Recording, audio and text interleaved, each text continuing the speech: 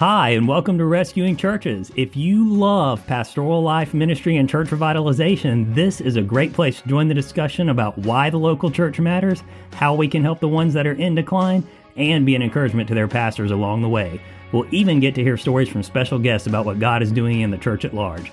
This show is hosted by two guys who serve the local church and is for everyone within the local church. Thanks for tuning in today. Let's go.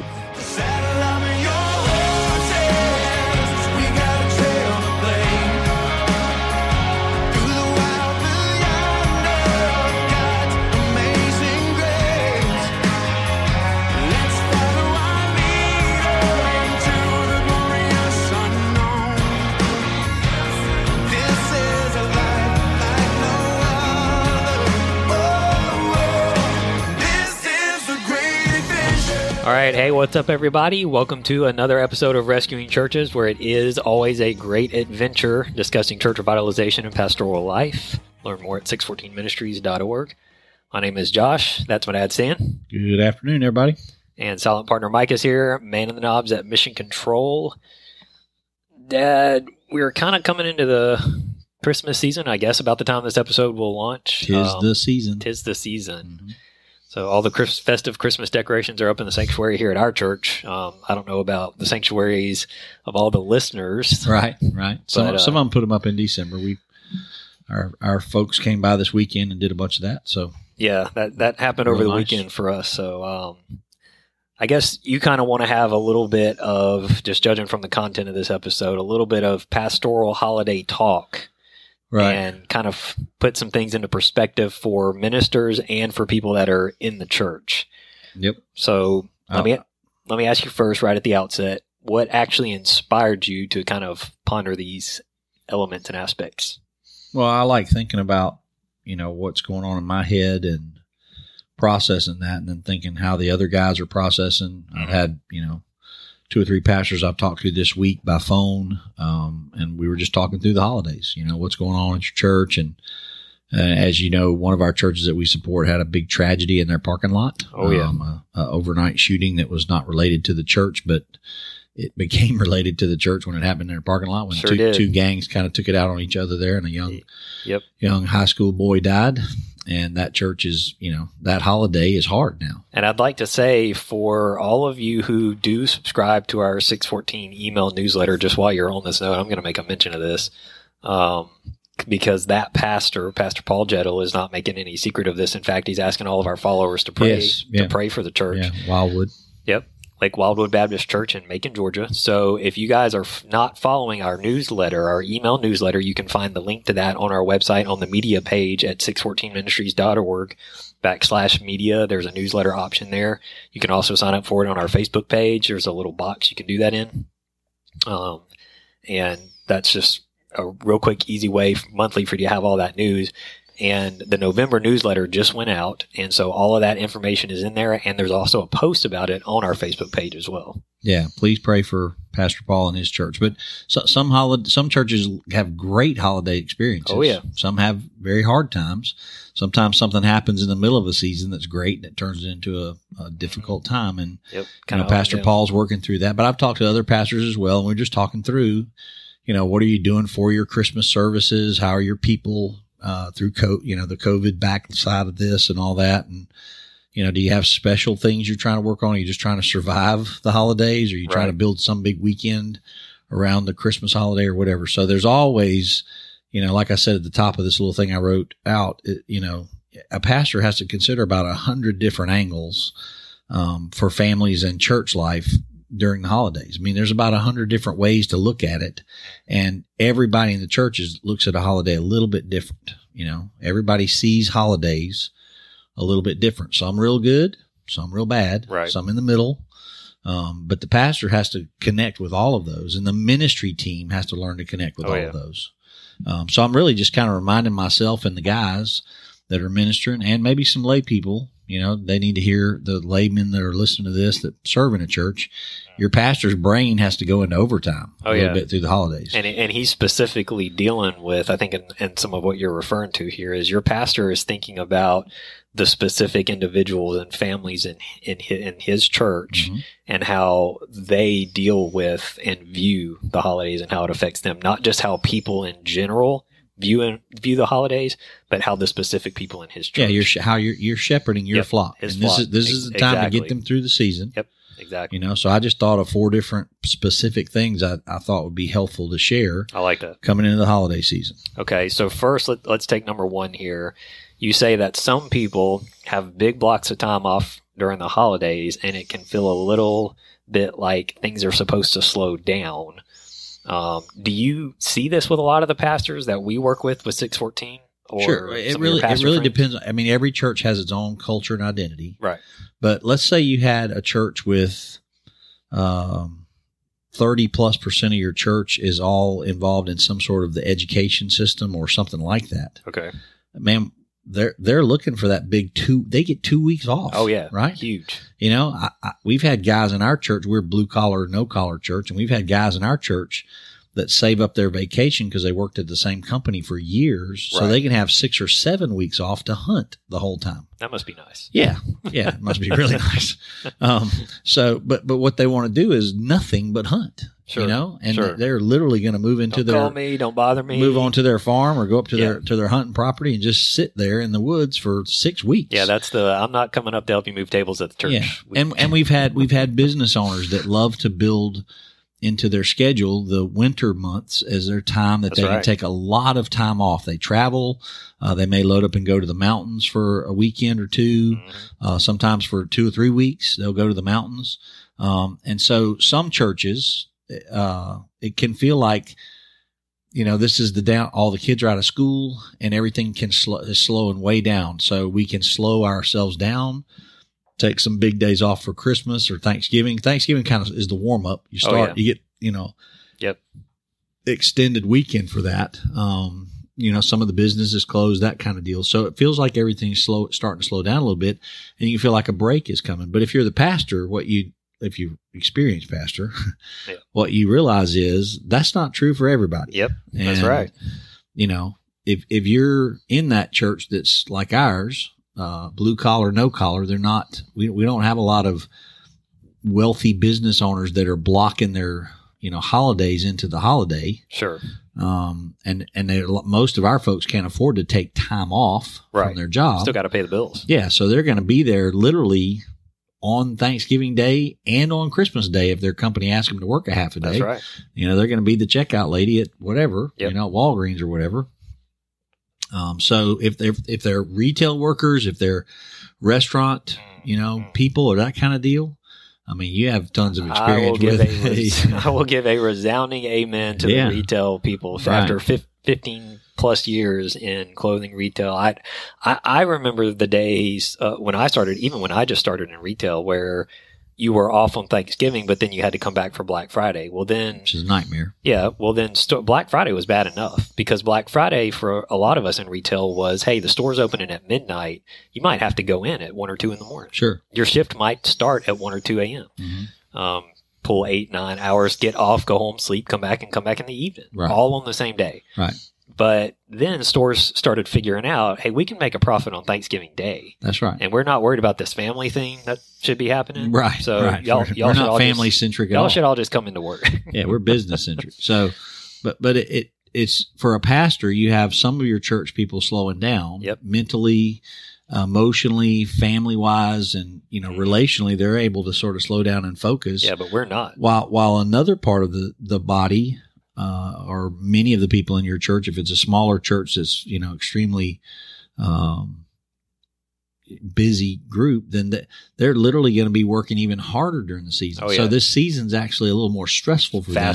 It's faster for them. Exactly. Yep. Exactly. And so we have to consider those who are going to work like that. And I was thinking about a couple of our folks that are caterers and their businesses tend to do a lot of catering. Oh yeah, man, this is their time. All these hospitals and businesses around us want to have a Thanksgiving party. Now they're going to have Christmas parties, left and right. We're going to have a Christmas party for our executives, and we're going to have a Christmas party for the secretaries, and we're going to have a Christmas party for the, for our people down in the shop. We're going to give them a party. So we're going to cater all that. Well, if somebody in your church is a part of a catering service or whatever, now they're the most busy ever. That's right.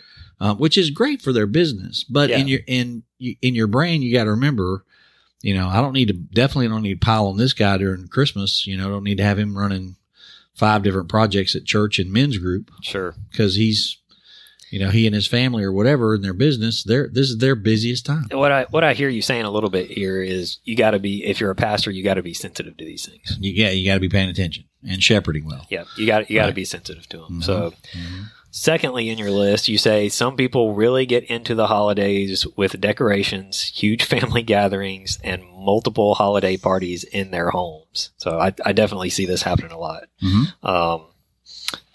What are some practical ways that a pastor can deal with this? You've got people that obviously get really wrapped up in the Christmas season. You got a whole list here of that, but a lot of people just find themselves, real lonely during this time too. So how does a pastor actually shepherd? It's the two sides of that. So some people in your church, man, they can't wait for Christmas. Mm-hmm. Thanksgiving begins it, and then the Christmas season, they want to do all the possible decorating they can do. They're going to have little train sets and houses all over their house, and they're going to decorate everything they can, and every tree in their yard's got something in it, and they love it. They love the family time. They love having people over for desserts and coffees through it. And then they have the big family parties, and then they'll invite their business partners over for, a party, and they'll have their Sunday school class over for a party. So you got that family that's all about how awesome this season is. Right. Then at the same time in the same church, and I got the call this past week about this, from one of our church members. This is a hard time for me. I don't like holidays at all. Yeah. My mother died the day before Christmas. And I'm like, yeah. Well, no, that sets you back. And that person's very close to her mom. And it hasn't been that long. They haven't had years of grieving. It's just been a few years. And so they're like, I miss my mom so much. All I can do is think about her. Yeah. And how I wish she was making dinner at the table for us. Mm-hmm. And nobody's going to make that stuff because she didn't teach any of us. Really, we didn't get a chance to learn.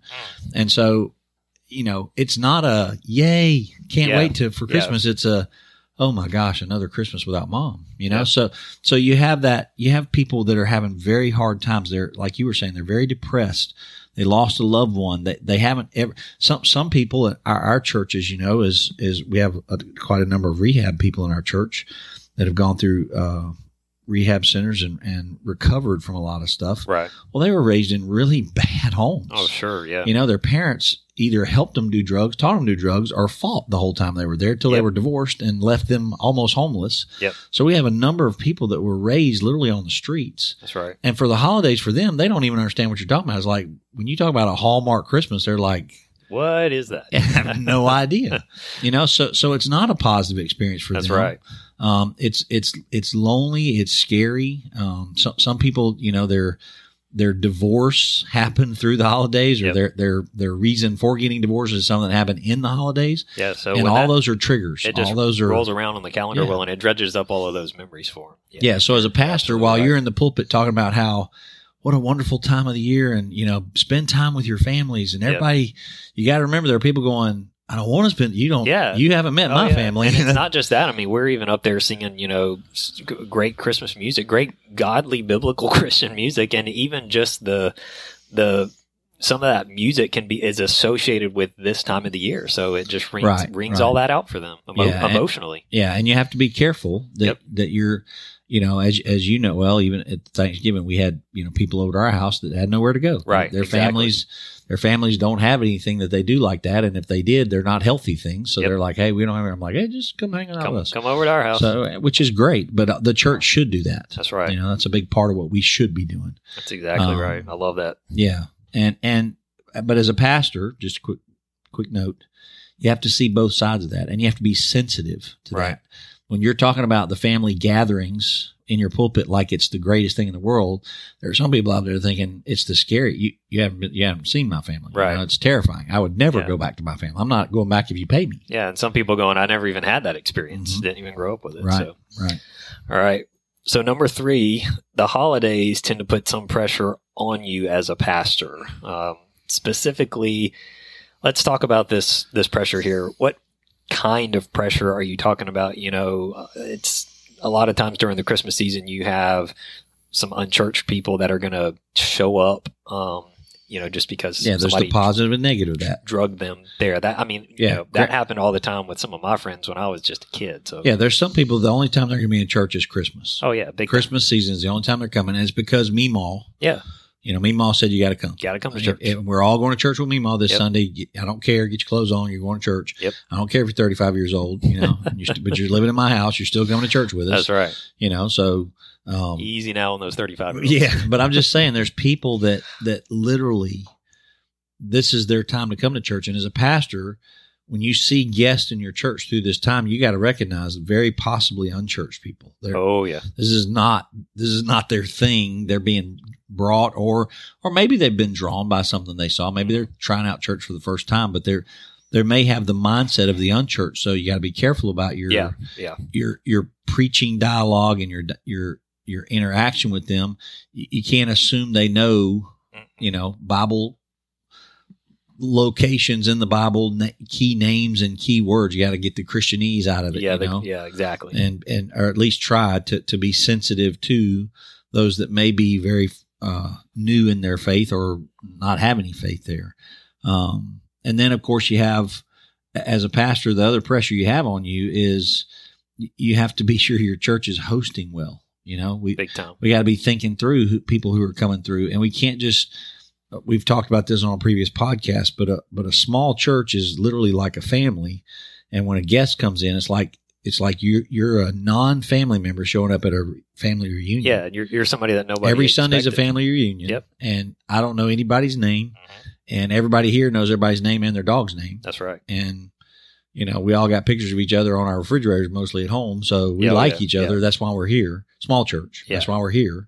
So we got to figure out a way to host well during that. Now, I'll tell you too, as a on a side note, as a communications guy and a guy that thinks through a lot of things communication wise, you're going to see a peak in what you're talking about with a variety of people coming in during the holidays, but especially the people who are either unchurched or very especially the people that only go to church one time a year. Right. You're going to see that a lot, not just from the demographic of the folks because Meemaw drugged me there.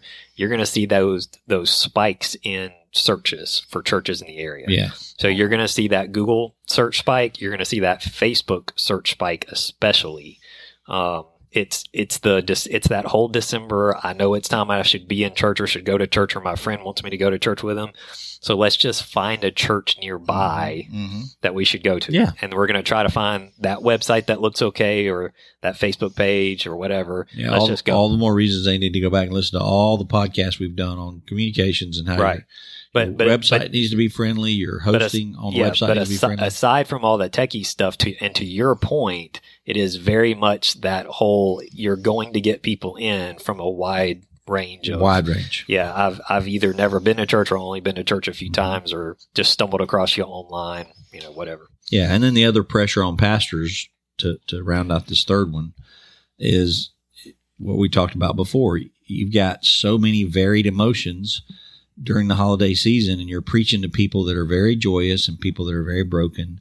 You're preaching I hope all of you as ministers are not just preaching on the birth of Christ, but his death, because his birth is about his death. That's right. And so you're bringing the hope of the resurrection into Christmas season and letting people understand even your brokenness is the repair guy showed up as a baby in a manger. That's right. To fix your brokenness. And you can preach that with much empathy and much sincerity. If you'll preach the whole story of Christ, you end up really making everybody understand, no matter how bad your holiday season is or how good it is, the best is that we're resurrected from death to life by Christ, coming to die on the cross to pay for all of our sins. And we have a hope, amen, that will not ever end because of that. That's good. That's right.